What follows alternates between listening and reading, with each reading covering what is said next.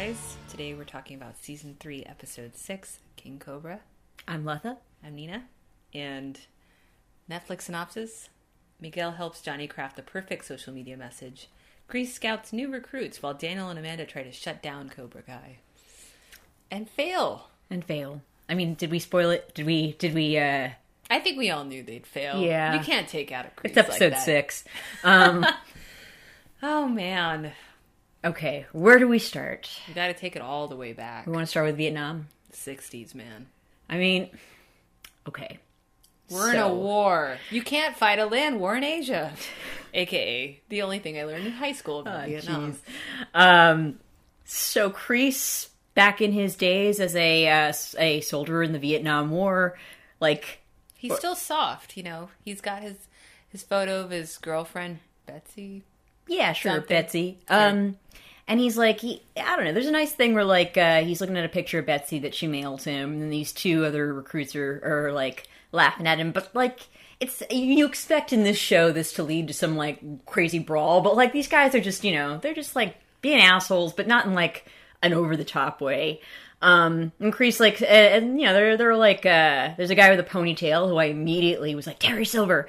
And then there's a I'm guy. tired of these writers You feel like you're being pulling silver at my baited. heartstrings. Yes! Yeah. They did this shit with Allie, too. They did. They They know did. the They know what hair. they're doing. Because there's the guy with the ponytail, and we all know that Terry Silver's calling card is his stupid fucking ponytail. And then there is... It's an amazing ponytail. Yeah. Then there's like a scrawny guy named Twig, or he's called Twig, and like they're like laughing at you know, oh look, it's your girl, tell her to send me one too. But like again, they're not like, you can tell that there's like some camaraderie between them. And then Kreese gets called to meet with like some higher up, who essentially like recruits him to be a Green Beret, and it's clear is going to teach him not karate, like taekwondo, I think. Hand-to-hand combat. Right, hand-to-hand combat, but, like, this guy's like, I learned to fight like the enemy during the Korean War when I learned taekwondo in Korea, and it's like, you're in Vietnam? Whatever. Yes. Okay, sure. The guy, Master Kim Soon-young, who Terry Silver brought up in Karate Kid Part 3. That's right, actually, yeah. Continuity much. Yeah, I like that about the show creators. They clearly have a lot of love for the source material. Yeah. And I like that we've seen these movies recently enough where it's like, oh, Yeah, good callbacks. we know what they're doing.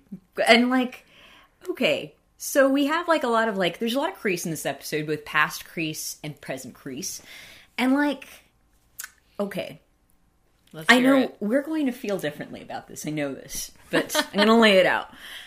So we see Kreese like learning karate or kung fu, right? It's got to be taekwondo. Sorry, taekwondo. Kung fu is Chinese. And we see, we see that he and his two buddies are, you know, they're all Green Berets now, and they're going on missions, and like, we see like a crucial mission in Kreese's life where like, the ponytailed guy is planting a bomb. The enemy has like they're coming, and like, you know, like his commander is like, blow it up now, but he doesn't want to blow up Ponytail, right? He wants to wait for Ponytail to escape.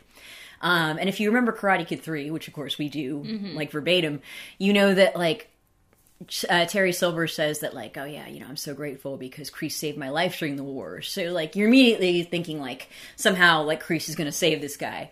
But no, what ends up happening is that he delays, Ponytail gets captured, and so does Kreese, so does their commanding officer, so does everybody. And then like you're still thinking that like Kreese is going to like karate his way out of it somehow, or something's going to happen. But what happens is that Ponytail gets shot in the head, thus putting to rest any theories that he is Terry Silver. Yeah, he learns a powerful lesson And- about showing mercy, the pitfalls. I guess. I mean, he didn't really show mercy so much as he was trying to, like, not kill his friend. But I guess the powerful lesson of disobeying orders, right? Showing weakness, Showing or weakness? empathy, or, you know, whatever. I mean, yeah. Oh, and also a good revelation is that, you know, the Twig, the scrawny guy is like, oh my god, I messed up. It's my fault he's dead. It's my fault we're all gonna die. And his commanding officer shouts, shut up, Silver. And we all gasped. I honestly didn't. I can't believe I was so duped. Damn I you, know. show writers. I was thinking in my head that, He looks like, nothing like Terry Silver. well, you know, he'll grow into the ponytail, but, like, or he will grow a ponytail and then grow into it, I suppose. He was 27 in that movie. I know, Jesus. I am actually so glad, because it's like one of the lazy things that like people do in TV and movies is like, how do we show people that it is a young version of this character? Why, of course, he'll have a ponytail. He's obviously sported the same hairstyle all his life, right? You know, like if we ever see an old Robbie, he's gonna have the same Jonathan Taylor top. Right, and like if you saw a baby who was supposed to be Robbie, he would have like that long Jonathan Taylor Thomas hair. Yeah, I mean, that's like a lazy thing that shows do. Like Cobra Kai, I'm sorry that I did not think better of you. I'm glad that at the end you kind of pull the rug out from underneath us with the Terry Silver thing, and that works for me. But okay, this is the part we're going to disagree on. Kreese in this episode, like, it's very jarring to see young Kreese, who is like, I know he's learning lessons about like, maybe it's about showing mercy. To me, it seems more like in war you follow orders over, like, your own conscience. Like, right? That seems to be the lesson that he's learning somehow. That's fine. I'm okay with that. That's, it's a realistic soldier story, right? And actually, young Kreese strikes me as, like, a realistic character, right? Mm-hmm. Like, he's a little soft, but he's, like, he's a good soldier and all that. Old Kreese is, like, a cross between a soap opera star and a Bond villain. So you're like, what? This doesn't work for me, just because it's like, you've got young Kreese who's like a real person, and then old Kreese who's like swanning around and pouting constantly, and like, also like, I like in his war with the LaRussos, he does things like, Amanda goes to file a restraining order against him, but finds that Kreese has filed one first, because after all, she came to his place of business and hit him, right? And so you have this man who's like very savvy with like, and smart and cunning with the real world. But at the same time, he gets out of other problems just like by beating his way out of them. And it's just like, and in the last season, lest we forget, he was like a homeless man. So it's like, is he a mastermind, or is he like mentally ill, or what is he? God. I think it's like how in horror movies, like the villains or the monsters take on these like almost supernatural powers. And I feel like it's weird. I mean, we joke a lot about Kreese crunching numbers and like running those invoices through, but there is a kind of like strange. I know there's 30 years have elapsed since the war, and Kreese did anything. A lot of shit could have happened. He could have gone to law school. He could have gotten his secretary's degree or whatever. I don't know, but I do think like, I don't know that he was ever actually homeless. I'm going to say right now, I think Terry Silver has been kind of bankrolling him through his hard times. So you think he was faking being homeless to like tug on Johnny's heartstrings? I mean, a lot of stuff just doesn't add up. Like, how does he have the resources to, like, I just don't feel like, I feel like if you were actually homeless, you wouldn't be like lurking around this dojo. You'd be like, I got to take care of some immediate needs there. And I don't know, just the way the story is going, maybe he had a couple of rough years, but I feel like Terry Silver probably got him on his feet pretty quickly, and now it's like he's made this grand return. But we just don't know how he spent his time in the last 30 years. It is kind of jarring. Like, the young Kreese they're saying is like, he used to be whatever, a normal guy, and idealistic sort of, and willing to show mercy, and then maybe we're going to get like 3 more flashbacks that like piece together the rest of his arc. I feel like nothing can, just because like he's not a realistic character in present day. And then like, so it's weird because the flashbacks actually make it worse, because while I like them, I actually like the actor they have playing young Kreese. That's his son. Martin Coe's son. No, he's good. I like him. He's great. It is weird. Doesn't young Kreese have brown eyes, and then I think old Kreese has blue eyes? I feel like you spend more time staring into Kreese's eyes than I do. I didn't realize that. They're hard to miss, guys. I mean, just anyway. To the Coe family, I'd like to say, it's weird that like the son can act and the father can't. That's crazy. Kreese is gonna murder you. I mean, okay. No, I'm saying your son is a really good actor. I was honestly thinking like he brings like such a. It's like not over the top. It's like a nice energy and all that. Like where it just like. He doesn't have to do much or say much for you to like get a sense of like who he is. He's like a basically decent person. For it to be as fun as it is, there needs to be at least one character that's committed to like some scenery chewing action. Yeah. Everyone just, especially in season 3, everyone takes themselves so seriously that I think like we're almost surprised when there's these moments of lightness. Like, You know, like Johnny, some essential element of Johnny, like he still cracks jokes and stuff, but he doesn't have that season 1 energy where he's just like, I'm kind of a dork or whatever. I don't know. I feel like that's largely missing. But from Kreese, at least is consistent where it's like, whatever. He's putting his cigar out in bonsais. There's like no dramatic arc. Maybe the flashbacks are complicating this a little bit, but I'm sort of curious where they're going with this because we've only gotten 2 so far. And we're like, okay, he was bullied. He's in Vietnam. He's gotten these kind of 2 big events. And there's also that scene where his commanding officer intercepts, I guess, a letter from Betsy. Yeah, and he's like, you know, we can't let him see it. He can't be distracted. I assume she's breaking up with him. And the thing is, it's like all of this is backstory. A Dear John letter. Yeah, it's a Dear John. Whoa. Also, Kreese is also a Johnny. But anyways, like, I just think it's weird because it's like this, if these flashbacks can, you know, they're all like building up this, like, this is how somebody turns into like somebody who shows no mercy, et cetera, et cetera. It's like a realistic backstory of a realistic villain. But Kreese is not a realistic villain. Kreese is like a guy who like twirls his mustache. Time and space. I mean, like, he gets contacts. He like, yeah, Kreese is basically like, this is like this is basically like, oh, we're telling a story like The Godfather. This is how Michael Corleone becomes the Godfather. But Kreese, like, in present day, isn't the Godfather. Kreese is like a Bond villain, building like a weird gold island in the middle of the Atlantic Ocean or something. And what's wrong with that? But you can't mix those two things. I say, where's the rule? See, I knew we'd disagree on this. I knew you'd be like, yes. I'm sorry, but this... Okay, we're jumping around a bit, but let's go to the... I mean, we're practically there, like the Kreese present day plot. Okay. Right? Yeah, so if we talk about kind of... want to, like, loop back to Amanda and Daniel. So, Amanda... I hate Daniel so much. Daniel comes home in one of the most obnoxious scenes that I've seen in a while. He says the conquering hero, and it's like, God, he's back on his bullshit again. Right?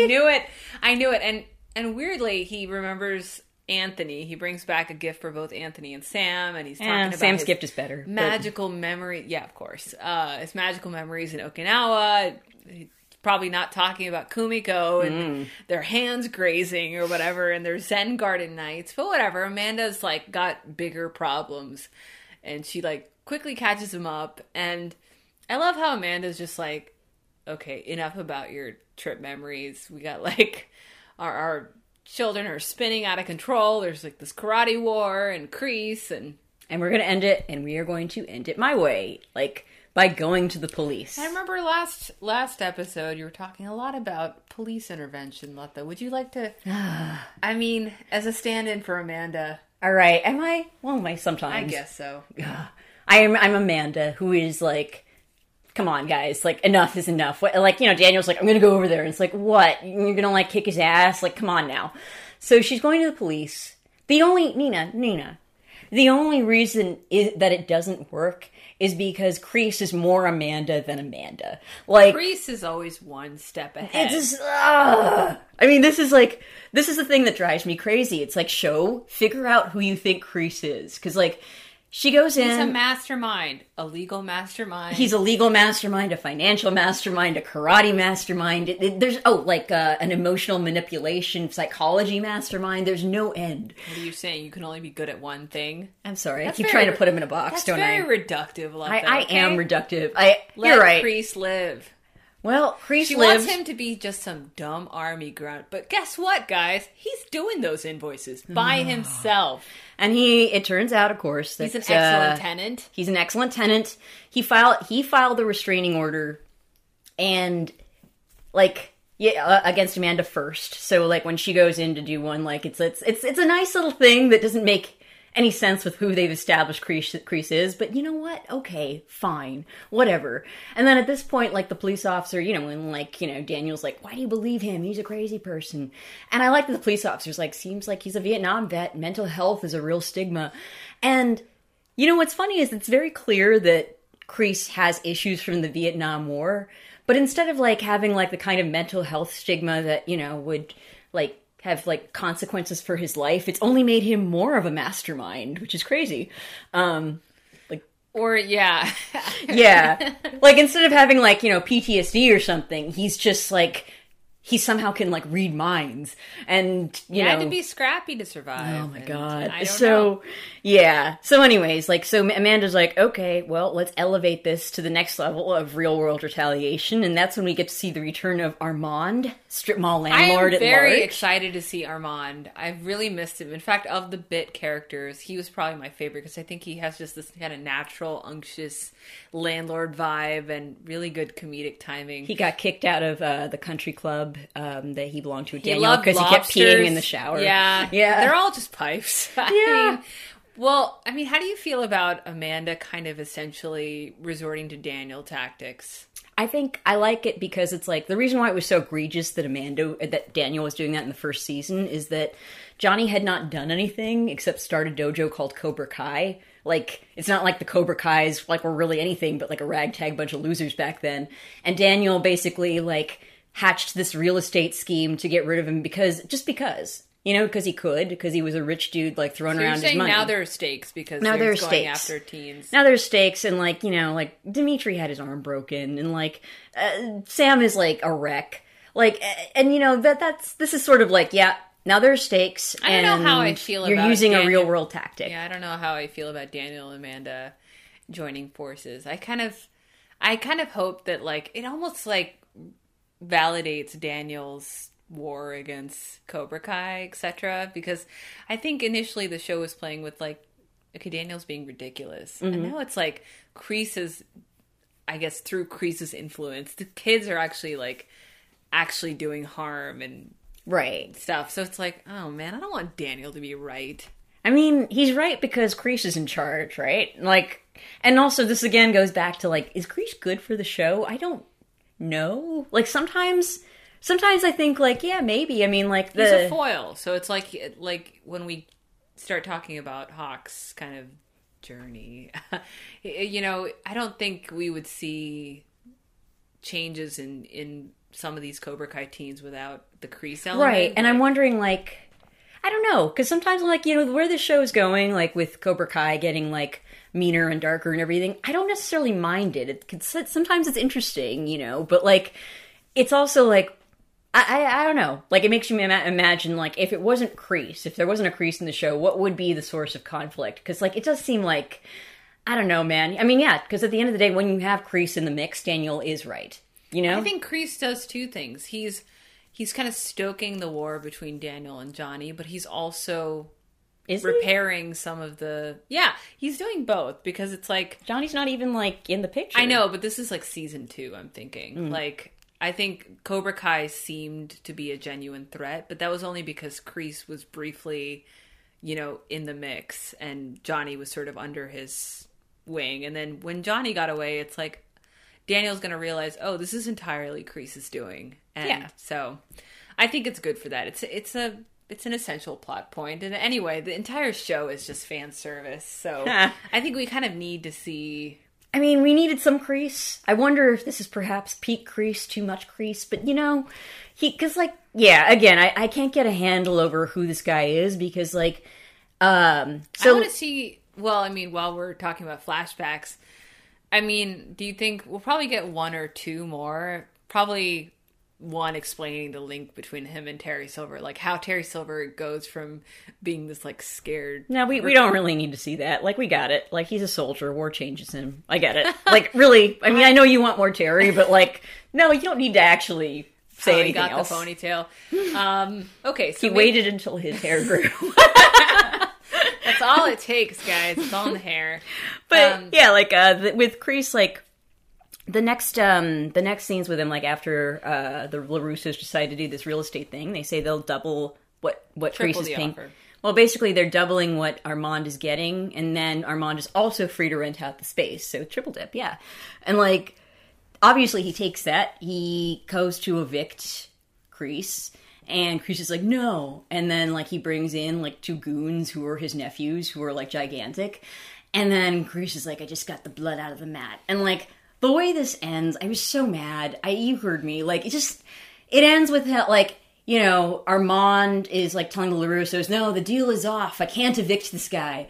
And like, obviously his goons have been like beaten to a pulp by Kreese. And it's like, I'm sorry, Nina, we still live in a society with rules. And like, if you evict someone legally, and they don't comply with it, there are tenant rules. I'm not sure what LA's are, but like, I love this. Well, no, it's but like Judge Judy. Well, okay.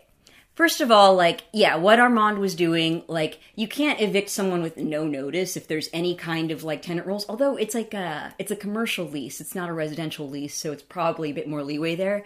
I imagine that it would be more like you'd have to give him, like, 30 days notice. And then if he doesn't leave, like, then you can get the cops to enforce that notice. I want to see, so the next episode is clearly going to be Kreese in tenants court. I want him in tenants court! I mean, please, God. That is the thing. It's like, okay, well, he saw, like, with the Amanda filing a restraining order against her thing, like, you see he's, like, a savvy operator who knows how to use the system for his own ends. I told you he got his LLM in Panama, Clearly he got his LLM in Panama. But then with this, it's like, he's using street justice to file a tenant, like, to do a tenant dispute. That doesn't make any sense, Nina. Lotta spiraling, guys. I'm spiraling. I have to bring her back. I am creasing out. Kreese has pushed her to the edge. Her keen legal mind is on the case. Who is he? We're gonna circle back. What is he? Let's talk about the Cobra Kai recruits, because there's some rich text there. Unfortunately, Kreese is kind of like egging on these new teens. He's been busy. Like, I will say, in terms of growing the business, I feel like Johnny's always been kind of the reluctant business owner. He's like a sensei first, but he doesn't, know much about running a successful dojo. But it's weird because you think, well, it's like Kreese ostensibly is like, this is just some insane revenge plot. And against who? I don't know. But I'm just saying he's not like trying to pay his bills. No, because he keeps he keeps expelling students from the dojo. Oh, you didn't feed that mouse to that snake, you're gone.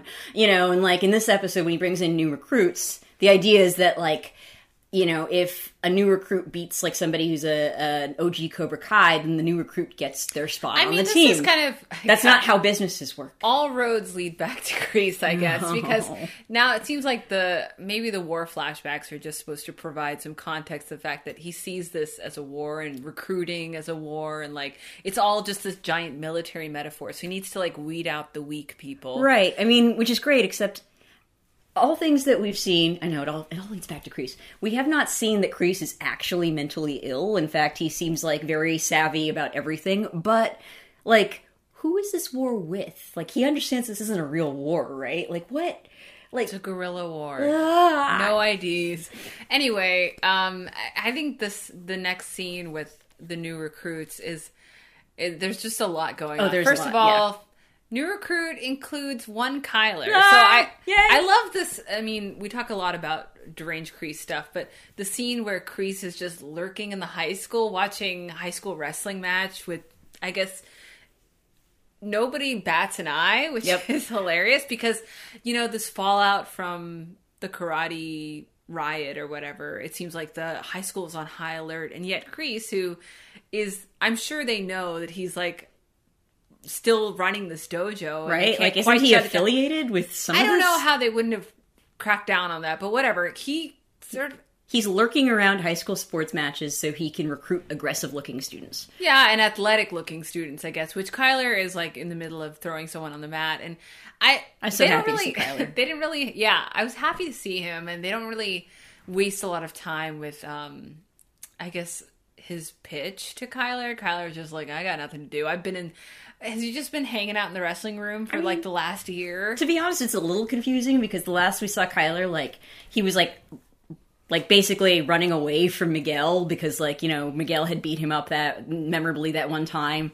So it's kind of interesting that it's like, oh, I guess he actually probably didn't need to do that because Kyler seems like he's got some skills, he's a wrestler. Interesting. Well, I just wonder if this is like the place for aggressive boys and girls, This is like where you go and you want to like beat someone up. That's true. So everybody needs a place to go. It's a natural home for natural bullies. That's true. Where Kyler's big friend, who doesn't, so many people just don't get a name. Like when Right. we were watching that scene, we were like, all of these Cobra Kai teens, like half of them don't have a name. Some of them have a nickname, but really it's like we pick out Hawk and that other guy. That other guy who's been around a while, but I Yeah. can't remember his name. But he gets completely beaten bloody in this. But anyway, we get to the new recruits, and initially Hawk, who I like this because it's like, I'm tired of aggro Hawk. I mean, like, he's still aggro, but he's, after that last episode where he broke Dimitri's arm, I'm like, I need to see a new side of you. We are seeing his soft underbelly for the first time in a long time. Like,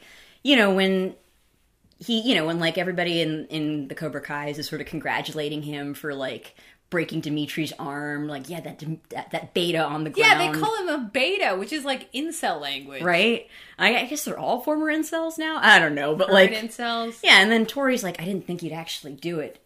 And Oh, shut up, Tori. Yeah, and it's like, yeah, whatever. She was egging him on, and then he's just like, yeah, well, we had to do it for what Miguel did to us. Or what, for what they did to Miguel, which is like, okay, sure, dude, whatever. But we see that he still feels like uncertain about it. And then he sees Kyler come in the room, and he has flashbacks to Kyler bullying him about his lip, and like, you know, Kyler is sort of like Hawk's origin story. So Yeah, it was- exactly. If you think about, like, you have all these OG bullies and first loves and powerful things happen in high school that stay with you, then it makes sense that, you know, Sam is still shook from her encounter with Tori, and like, even if she's Dart Sam now, she's It's not still there. gonna just move over it. And then I think, yeah, Hawk has had this kind of renaissance where he has been able to make like a clean start in Cobra Kai until his old bully comes back. And if you remember, like, Miguel had maybe a couple episodes of being bullied as a new kid, but then quickly became a karate rock star. Yeah. And so he's like, whatever, Kyler. But Kyler just remembers him as Lip, you know? Yep. And it's really good to see that. Like, not good, but it's just sort of like, you're right. We haven't seen another side of Hawk in a long time, and we see this, like, uncertainty, like, having this guy back. You know, and he's like, he tells Kreese, like, I don't think these guys are Cobra Kai material. And Kreese says, oh, it's so devastating. He's like, well, they're natural athletes, something that we really need. Which is just like, boom. I know, it's almost like nature versus nurture. You can't really outrun the fact that you were kind of a scrawny, picked-on kid. And it's actually interesting because do you think Kreese thought of himself as a natural athlete before he joined the army? He was not really a scrawny kid. Like, you know, we saw him, like, in that first episode, like, he wasn't weak. Like, he was, like, able to, like, fight those guys, and, like, he was just... It's more just like he was, like, down on his luck and, like, financially, like, in a bad place than it was that he was, like, scrawny. And, like, so I don't know if he has, like, that much of a... Like, Johnny could remember being, like, sort of a wussy kid, like, a bit. But, like, I don't think Kreese exactly has that issue. He relates more to people like Tori, who was probably never, like, picked on, but, you know, has other things in her life that didn't go right. But, like, yeah, so I don't think he sees himself in Hawk. He sees himself in Tori, not Hawk. And, like, yeah, but it's really interesting just, like, seeing, like, the, like, these Cobra Kais, which, by the way... I don't know about this, Nina.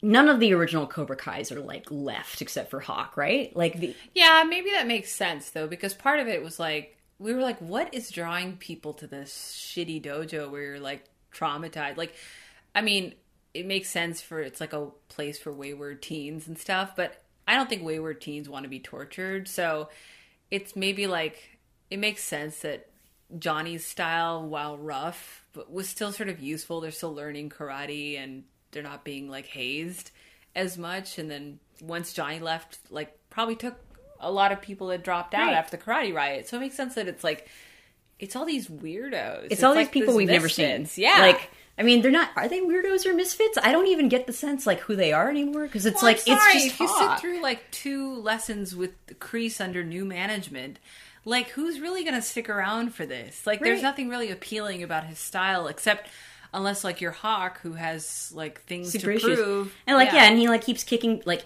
in this episode, the student known as Assface within the dojo, who we, like, I should know his name, but I don't. I'm sorry. I love that because I was like, why can't I remember any of these people's names? And then you realize Hawk doesn't even remember his name. He's shortly Assface. after Assface gets his ass handed to him. He gets kicked out of the dojo, and so he's gone. And, like, remember, like, Virgin gets kicked out because he won't feed the mouse to the rat. Aisha, like, transferred schools. Miguel, like, obviously is, like, half paralyzed, and it's just like... And Tori's back in the fold. Well, and Tori's there, yeah. Yeah. And Tori's just being an asshole. But more on that later. But yeah, we do see, like, I thought that they were going to have Hawk fight Kyler. But, you know, they don't. They have Kyler fight Assface. We know that's coming, though. Yeah. I mean, we know that's coming. I'm glad they didn't blow their load immediately. And then, Kyler's being a dick, though. I love that they didn't change that essential quality of him. I mean, by the way, like, I said this so many times from the first season, and I'll say it again right now. Kyler is so important for Asian American representation. That's because Lutta is a bully. Where are the Asian bullies, guy? And I want to say that he actually looks like a realistic bully. And he's Asian. It's great. Like, he's just this Asian dude who looks like he would be really scary in a high school hallway. And you know what? I salute you. Asians can truly do anything. Yeah, it was heartwarming, especially since... But even Kyler... I remember as a little Asian kid, nobody let me be a bully. You know? They didn't think now. I could. But now the doors are open. And yeah, sorry, go on with your legitimate point. It's fine. I'm just glad we've moved on from Tenants Court. Not that I'm not for... I'm for tenants' rights, guys. I want to see You would them never duke it evict out. Kreese, huh? I wouldn't. It's not fair. Anyway, he pays his rent on time. Mm-hmm. Anyway. God.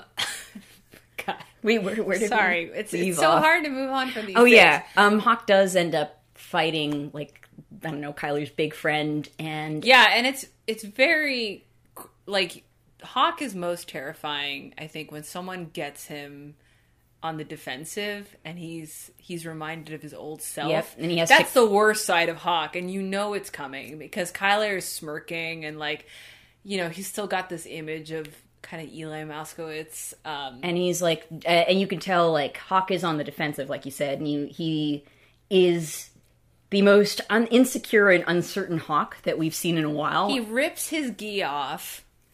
Yeah, and he we get treated to the full Hawk tattoo on his back and, like, a Grim Reaper tattoo on his chest. Do you think he removed his moon tattoo? Yeah, I think he turned into the Grim Reaper. That's what the sickle is. Oh, that makes so much sense. My God, Wano forever. you are so fucking lame, Hawk. Yeah, it's a little much. Oh, dude. it's a bit much, but yeah, it's weird because it's like when he's fighting like that big dude. It is the first time in a really long time I've kind of rooted for Hawk. Like, I did. I was like, I did not want him to see his. It's weird, right? Because it's like he, like, is such a psychopath, and he broke the arm of his former best friend in, like, the last episode. But I did not want to see him, like, humiliated in front of Kyler. Well, which is it? Are you pro Kyler or are you pro Hawk? You gotta choose a side. I mean, I was honestly like, if I saw them fight, I don't know who I would be rooting for. We know that's coming. Maybe probably. for everyone to have a good time. Yeah, so, I mean... Think about this, Left. Think long and I hard. will, because Kyler, where do my loyalties lie? Team Hawk. I don't know, but, like, I was actually rooting for him against, like, that bully, and then, of course, like, at the end, he's like, oh God, he won't stop punching him, and, like, his fists are bleeding. I love that Tyler's like, bro, even I got a line. Yeah. Like, I love that. It's like, Hawk, he always has something to prove, and that means he can go to truly terrifying lengths to prove Kreese himself. is, like, smirking on the side, because Kreese is just... Yeah, Kreese just wants the world to burn. He just wants the world to burn. Maybe that's it. Maybe that is his character at the end of the day. That's not even, like, the craziest thing Kreese does. But yeah, Kreese has blood all over the mat, and he's like, this is fine, sure. Just another normal lesson. I honestly can't believe that, like, there wasn't just mass walkouts. Like... Yeah, like, who are you people, you kids, who I don't recognize anymore? It doesn't really make sense, because they made it seem like after the first episode... that the entire town had turned on, I guess, karate itself, but I guess maybe they just turned on Miyagi-Do, because... I guess a Miyagi-Do student did it. Kreese is also, like, a master PR specialist. Yeah, among his other talents. Yeah, he's and got so that. he was, like, pinned all the blame on Miyagi-Do, and I guess karate's fine as long as it's under this. And all these parents are totally still paying for their kids to Doesn't make any have sense. lessons at Cobra Kai where they sometimes come home with like bloody fists. But okay. Yeah. Okay. Yeah, but other than that, I liked this subplot. I don't know. I think I'm just a little concerned. It's like they keep pushing Hawk to these darker and darker extremes, and it's like at the point where they decide to turn it all around, is it too late? Has he done too much crazy shit for us to really like be like, okay, like I mean, I know just from the way the plotting is that they're probably going to bring Dimitri and Hawk back together as friends. But, like... You think so? I think so. I mean, I feel like... I thought so before the last episode, but now I'm just I really think, like, this is not something that any normal person would be able to forget when you're, like, begging your old friend and they break your arm anyway. But I feel like that's where they're going with this. Like, something is going to happen where either Hawk finally, like, gets thrown out of Cobra Kai, like, Kreese does something. But... I mean, I wonder. I really do. I think it's going to happen by the end. Like, they're sort of hinting at like a Cobra Kai and maybe Johnny Lawrence's former students kind of like teaming up to throw Kreese out of town. Which kind of brings us to our Miguel and Johnny with a side of a little bit of Tori. That plot. There's just so many. I feel like they left a lot of bit characters out in season 2 and now in season 3 it just feels like, whoa, we are getting everybody back. And it's cool. I think now the show has kind of found its rhythm, and I feel like we're getting the right amounts of people. So we see the old landlord, and so Miguel's training with Johnny, always a delight. He's like strapped up to some sort of harness. And he's trying to stand. It's not working out very well. Yeah, your legs are still pussies. So good. Such a great line. What a good line. Johnny, they take a break, and Miguel spots that Johnny has received a message from one Allie Mills-Schwarber. And he has crafted a response that is like 80 pages long and in all caps. Okay, let's talk about what Allie wrote to Johnny, which, if I recall correctly, is a paragraph just saying, yo, how you been? Well, I mean, it's fairly generic. It's a little more sincere. We're just like, yeah, how are you doing? It's been so long since I've seen you. I'm really grateful for my family, etc., etc. Like, how are you? I don't know. It's weird. We used to see each other every day, and I don't know anything about you. I remember this now. She opens with a line about how the 80s were the best, and the music was the best, which is a true statement. I do think the music was the best. It's like you wrote this. It was just... But I mean, I disagree entirely with the high school thing, but... It's weird because it seems like the kind of line that would be like to exactly prime to tug at Johnny's heart. Because like he talks about yours, but yeah, whatever. We're all in love with Allie, I guess. But anyway, it just doesn't really. I don't know. Hey, 30 years from high school, maybe people are feeling nostalgic, but it doesn't really seem like a Allie thing. Like I feel like Allie's the kind of person to be like sup, and it's weird because she writes a fairly like sincere message like, what are you up to? And yeah, you think she's kind of like kicking the door open with her divorced energy? Absolutely. It's like not. It's like it's just a paragraph, but it's a nice paragraph that seems to be genuinely interested in what he's doing. So like that's cool. Like she wants an honest response, and like Miguel immediately sees this all caps monstrosity and is like, you not can't. Just that. Yeah, no. I love that it's this like all caps manifesto, and he's also, like, gone through and liked all of her photos. Rookie move. He doesn't know netiquette, man. And this is, like, I am so glad that they have found, like, a way for Johnny and Miguel to hang out so that it's not constantly just Johnny trying to get Miguel to walk again. Yeah, you know there's what? no more fires being lit under this poor kid's feet. It's like you realize, like, maybe they just they don't need to do that every episode. Maybe they just gotta hang out. And you know, Miguel is now the sensei teaching Johnny netiquette. You're not supposed to like every one of someone's photos. I love that Johnny's finally where we've all been overanalyzing his response. Right. And, you know, his emojis and what they say and and Miguel is just like, well, you need your profile's pretty sparse, you need some real pictures. And this led to like this cringy thing where like we see Johnny's old pictures, which are just horrifying. It's actually uncomfortable to see. It was uncomfortable. It's so out of character because, you know, the thing that makes Johnny so endearing and the fact that the way he's able to teach these teens is because he's basically like he's like an adolescent. And so, Yeah. you know, like that dream he had with him and Carmen, like rolling around on the floor and that like was so good. beers filling. That's who Johnny really is. And instead he's like, you know, eating sushi and like, you know, posing in front of art. And it's a little weird. It's a little weird and like, also like he's like showing Miguel like his old pictures like he has from like I guess the 80s, and he's The like teeny bop shirtless and like covered in baby oil. And I know, I who's love- taking them? That's crazy. People who grew up in the 80s, please explain. Yeah. I think it's maybe just a throwback to the fact that Johnny or the actor was a heartthrob or something in the early 80s. I actually just felt uncomfortable like looking at those photos. Yeah, those are oof. Um, He's referencing baby oil. And Miguel is speaking for all of us. Is rightfully horrified. Yeah.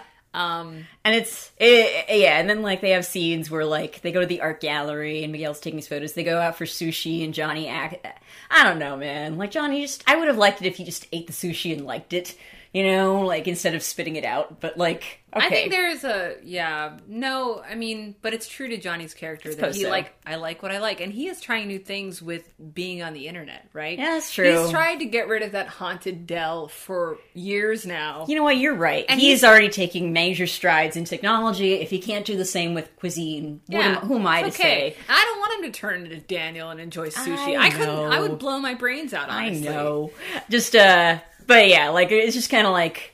At that point, I'm like, oh man, like Miguel just wants you to try something new. Do it for your karate son. I just think it's good that, like, you know, they're really good for each other. They you are. know, Miguel is like in a wheelchair, feeling helpless and down, but like helping out. You know. Yeah, I like it that they can still have adventures together that are not just about like Miguel being in a wheelchair, but like. Johnny goes to the bathroom because he just spit out a bunch of sushi, I guess, and Tori shows up. She works there during the day as a waitress. What did you think of this scene? Oh, I liked it. It was...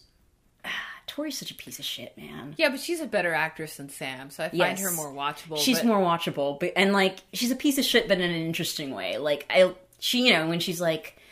She sits down with Miguel and is just like, I'm sorry, like, I didn't come to see you. And she's like, but you know what? Like, Cobra Kai is doing everything it can to get revenge against Miyagi-Do and stuff. Because it's like when one of us gets hurt, it's like all of us get hurt. And Miguel's like, I was literally the only one who got hurt. Yeah, I really love that line where he was like, I'm the only one who suffered, and you're fighting this weird proxy war that he doesn't even care about. For. Yeah, like it's great. And I always thought, how did they? I don't know. It was like a nice touchstone to their brief relationship because. You know, he was like, all I cared about was you. And she was like, did you? You know, she brings up Sam. And I don't know what they're trying to say. Well, he kissed Sam and all that. But, like, I think it's just Tori, like... pushing people away. Look, your boyfriend, I know you were, like, having a conflict with him, but your boyfriend is paralyzed. And you don't come see him at the hospital? Yeah. Like, you're a piece of shit person. You're a garbage person. I'm sorry. Like... That's all there is. I didn't realize that she had never, like... I thought that, like, she was under house arrest or something. I didn't realize that. What she said about feeling guilty. And that's why she stayed away, which I think is plausible. Actually, that's pretty plausible. But, like... Because I think that's kind of like Johnny staying away for a while, because when you feel guilty, it's like, well, I fucked this up entirely. I mean, that's the thing. It's like, I'm not saying it is her fault. It's Robbie's fault. But, like, it was... The whole brawl, like, was instigated by her. I can understand why she felt guilty. And I understand why she stayed away. In fact, I'm calling her a garbage person, but it's good storytelling. Do you know what I mean? Like, it's not unrealistic. It's just... I think that, like, when Miguel calls her on it and is like, so you did nothing, you never saw me, I feel like immediately, instead of, like, just, like, leaning into, like, yep, I'm a garbage person and I'm sorry, she's like, well, you cared about Sam more than me, which is like, girl, he's in a wheelchair. No perspective, and it's kind of disappointing because I think we talked about how season 2 was disappointing because Sam has no dimension, and Tori doesn't really have any dimension. So it's like, why should we care about this conflict? And then I guess they're trying to give Sam a personality in this. And I thought the whole point of providing backstories, like dedicating screen time to that, is so we can, like, care about their motivations.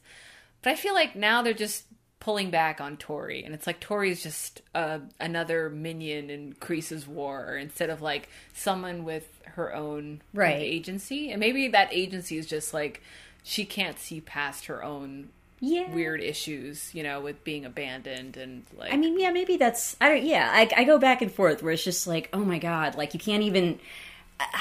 On the one hand, it's not unrealistic that if you feel guilty about something, you might like. You know, like be like, well, what about the thing that you did? That was pretty bad too, right?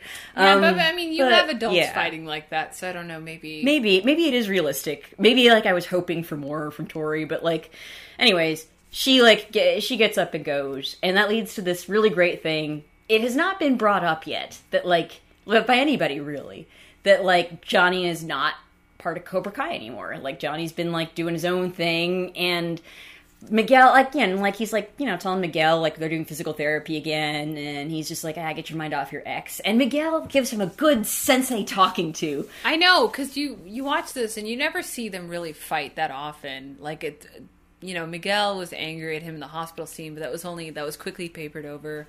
I really like when that happens because that's how you know they have a kind of like a deeper bond that they can like fight it out. And he says things like, "You're a pussy, you walked away, and you abandoned people," and that stings. But then they like just loop back, and you know he truly brings out the best in Johnny. And I also like that he yells "quiet" when Johnny's talking, and it's just like, well, you know, you started something great. It was Cobra Kai, and then you left it in the hands of Kreese, and you let people like Tori and Hawk think that you were like a pussy, and like now they're all fucked up. And he's like, and you know, maybe it's hard to hear, but it also comes from this place of love where he's like, you're a sensei. That's who you are. And I know it's like, you know, who's the sensei now? Exactly. He does what every, you know, as a classic friend, you're supposed to help your friend on the dating profiles distill their personality, and he does that. So it's like, it's such a neat arc. Like Johnny helps him stand up for himself, literally. Yeah, because just yelling at Johnny is so good for him, because like suddenly like Johnny's like, look at you, he's like standing, he is able to stand because he is standing up or against, I don't know, Johnny. It's beautiful. Also, it's interesting, like the depth this, like they can yell at each other and fight it out and it's fine, and they both hug at the end and all of our hearts melt. Yeah. Counter that to like his last scene with Robbie, where it's like they're yelling at each other and like he's just like, well, I guess you don't like me. And he just kind of stalks off. Like he's not willing to stick it out for Robbie. You know, if Robbie's not like just eternally grateful. Oh. And it kind of sucks. It's like Miguel gets to like get out some of his anger, and he doesn't have to, he's not going to spook Johnny away. Whereas it's like Robbie understands on some level, like he's got nothing. I mean, all things considered, he's just closer to Miguel. Like, they know each other better. Like, he and Robbie don't really know each other. It is Johnny's fault. Yep, nope, totally like with Robbie on this. But, like, yeah, they don't really know each other well. So when they, like, say, like, hurtful things to each other, there's nothing else to fall back on. Yeah. Like, yeah. So that's... But, yeah, their relationship's always been, like, a nice thing. And, like, you have this hope. Oh, yeah, of course, at the end, you see Johnny composing this really nice and beautiful paragraph. I know! I loved it because it was very earnest and it was very heartfelt, and he had scrubbed all of those disturbing sushi photos from his Facebook profile, and he put up the real Johnny, which was him being a sensei and celebrating Miguel's victories, and he left that part up, but then in a tragic twist, he deletes his earnest message and he writes a dude reply. Yeah. I hated it. Oh, man. I loved it. That's, like, perfect. That's like, sup, you up? What was it? It was, like, nothing much. You, which is the letter U, no. question mark. I loved it because it's, like, for me, it was, like how you felt about him spitting out the sushi. It's like, he is who he is. Like, he has these moments. And honestly, like, I thought it was, like, really thoughtful that, like, he distills who he is in that paragraph, and that's good for Johnny. Like, that is the progress here. He knows who he is now. Maybe Allie won't, but, like, I would rather him have sent the all-caps insane manifesto than that 2-line message. But then again, I don't know. Guys, if you want to message Nina, know what she's looking for. Make me an octopus presentation and on a PowerPoint. all-caps manifesto. Jeez. Man, who doesn't love one of those? God, there's nothing real in this world. Anyway, we will see how Allie responds. I mean, yeah, well, we'll see. And I wonder when she's not busy feeling fantastic. I wonder if we'll ever really see Allie, or if this was just kind of like a mechanism to I like don't have thi- some character I don't growth. think they would bring it up 5th and 6th Yeah, episode. you're right, without actually. this. It'll I think probably we're gonna happen. see her, and I think it's gonna be good because he's not ready to be back with Carmen. I think they'll probably push that into place and have him have some sort of like final farewell with Allie.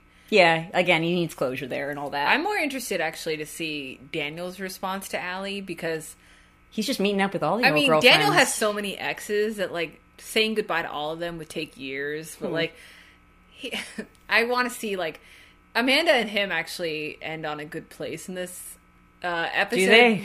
I mean, We gotta talk about that last Oh, scene. that's true. Okay, let's talk about this. We'll circle back to Allie at another point. But so we have Daniel being just smug, pompous Daniel, talking about how like they basically solved everything. And like Amanda's like, I like Amanda. Like I know what you've always said, which is that she's sort of like a voice of hasn't- reason character, but she's got like a nice gloatiness here, where she's just like, you know, if I'd been around in '84, you wouldn't have so many stories to tell because I basically beat Cobra Kai in an afternoon. Not just that, but it's like, Daniel, if Tornado Child hadn't come out of literally nowhere, you would be explaining this side trip to Okinawa to Amanda.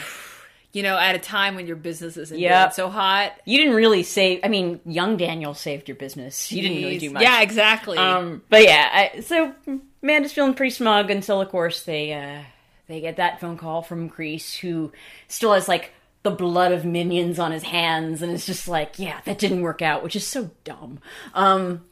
Yeah, I'm sorry. I won't talk about that anymore. And then, of course, because Kreese is like, in addition to being a criminal mastermind, is an insane person, is like, you don't end a war with diplomacy. Actually, most wars end with diplomacy. I would say almost all wars end with like some diplomacy, but whatever. My greatest, sorry, I have to say, if they're doing this thing where Kreese is just good at everything, then I want him to actually be like, he moonlights as a judge. He's a hacker. Yes. We're like, Amanda and Daniel are foiled at every turn. Like, they try to overturn this ridiculous lease thing. He's right there. He's the bailiff. Yep. He's every member of the jury. It's crazy. He's all of us. He's nowhere and everywhere. And I should mention, before we get to like this climax, we do get a scene of Anoush and Louis. They are great. They are so great. They give them a spin-off. My God. Louis is like, until he's with Anoush, and then you're like, yep. Smart. Yeah. Anoush is like, gives the driest replies. It's like, you were literally the garbage man. Yeah. And it's, so anyways, it's just nice to see them. But of course, the big reveal is that like when Kreese is like, oh, you don't end a war with diplomacy. You see all of the customers on the floor screaming and leaving because there are snakes in all of the cars in the auto dealership. Nina, how do you feel about this? You know, I was wondering when that King Cobra would make its return, because it's like, is he just... Oh, is it just the one snake? I thought there were more than...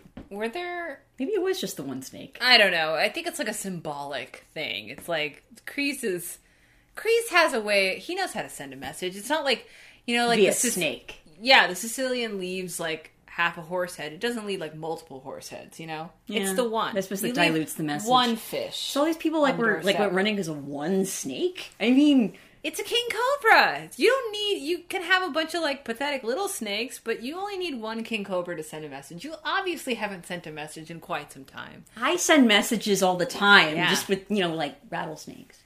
Look, it's like double texting. You don't do it. It seems thirsty, okay? Yeah, You okay. don't send 50 snakes. You send one snake. Maybe you're right. I mean, how would he even get that many? Oh wait, he's Kreese. He can get as many snakes as he He wants. has time to He's take also care a of zoologist. multiple... He knew about brumation, okay? Did you know about brumation? I did not know about Fuck. brumation. Okay. So, anyways, the King Cobra. Who, if wait, can we go with the theory here? Okay. Your season 2 theory was that Kreese was in fact the manifestation of an actual cobra. That's true. You know, it would explain how he manages to be everywhere and nowhere. And, I mean... So, I mean, we do see Kreese talking on the phone, but how do we know he's not also in that cobra? That's true. Yeah, no. We don't know that. Right, we don't know that. We may never know. But, I mean, I love how Daniel, I don't know if it's like a limit on his acting abilities, but, you know, he doesn't look that surprised or anything. I don't know. He just seems like... I feel like he left his mind in Okinawa. Nah. Like, I just don't feel his presence really registering. I feel like Amanda's on her own in this thing. And anyway, yeah, there is a snake loose in the dealership. It clears. They had just gotten back all of their customers, and now they're cleared out by more Cobra shenanigans. How do you think Kreese got the snake in there? How? Yeah. You don't think he knows how to break in? But they have cameras. You can shut off cameras. The man fought. Okay. Okay. He's like crawling You think around. he's a cat burglar? Crawling around fucking trenches Of course in he's a cat Vietnam. burglar. You don't think he knows, like, what do you think Kreese has been doing 30 years? He's been getting 15 degrees. I don't think he was cat burgling like the Viet Cong. Look, mind you, Terry Silver hid in a chimney in Karate Kid You know Part what? 3. You're right. You're right. Okay? What's wrong with me? God. He was on Coursera. He's been taking some shit. He wants to build his mind, not just his muscles. Okay. Anyway. I have no response. You have won. You have broken me. Kreese has broken me. Weird. Maybe I should go to law school. Oh, anyway. God damn it. Okay. I want to make sure that we covered everything. Let's see. Okay. I think we did. All that's left is to give our rating. That's true. Okay. I went first last time. So it's all you this time. All right. Man, this episode was all over the place. There are parts I liked. But ultimately, I gotta give it three Cobras hidden in cars. God damn it. Yeah. I know. That was obvious. Okay, fine. I'll give 4 out of 5 reincarnated creases in Cobras. Slightly different. Slightly It's different. got a little twist I'll allow to it. I'll allow it. The everywhere and nowhere thing. Guys, Kreese reincarnation theory grows more relevant every day. And if you have your own theories or want to tell us how crackpot that theory, Nina's theory, you is, may follow us on Twitter at Kai_cast or write to us at CobraKaiNeverDiesCast@gmail.com. and as always, listeners, strike first. Strike hard. No mercy.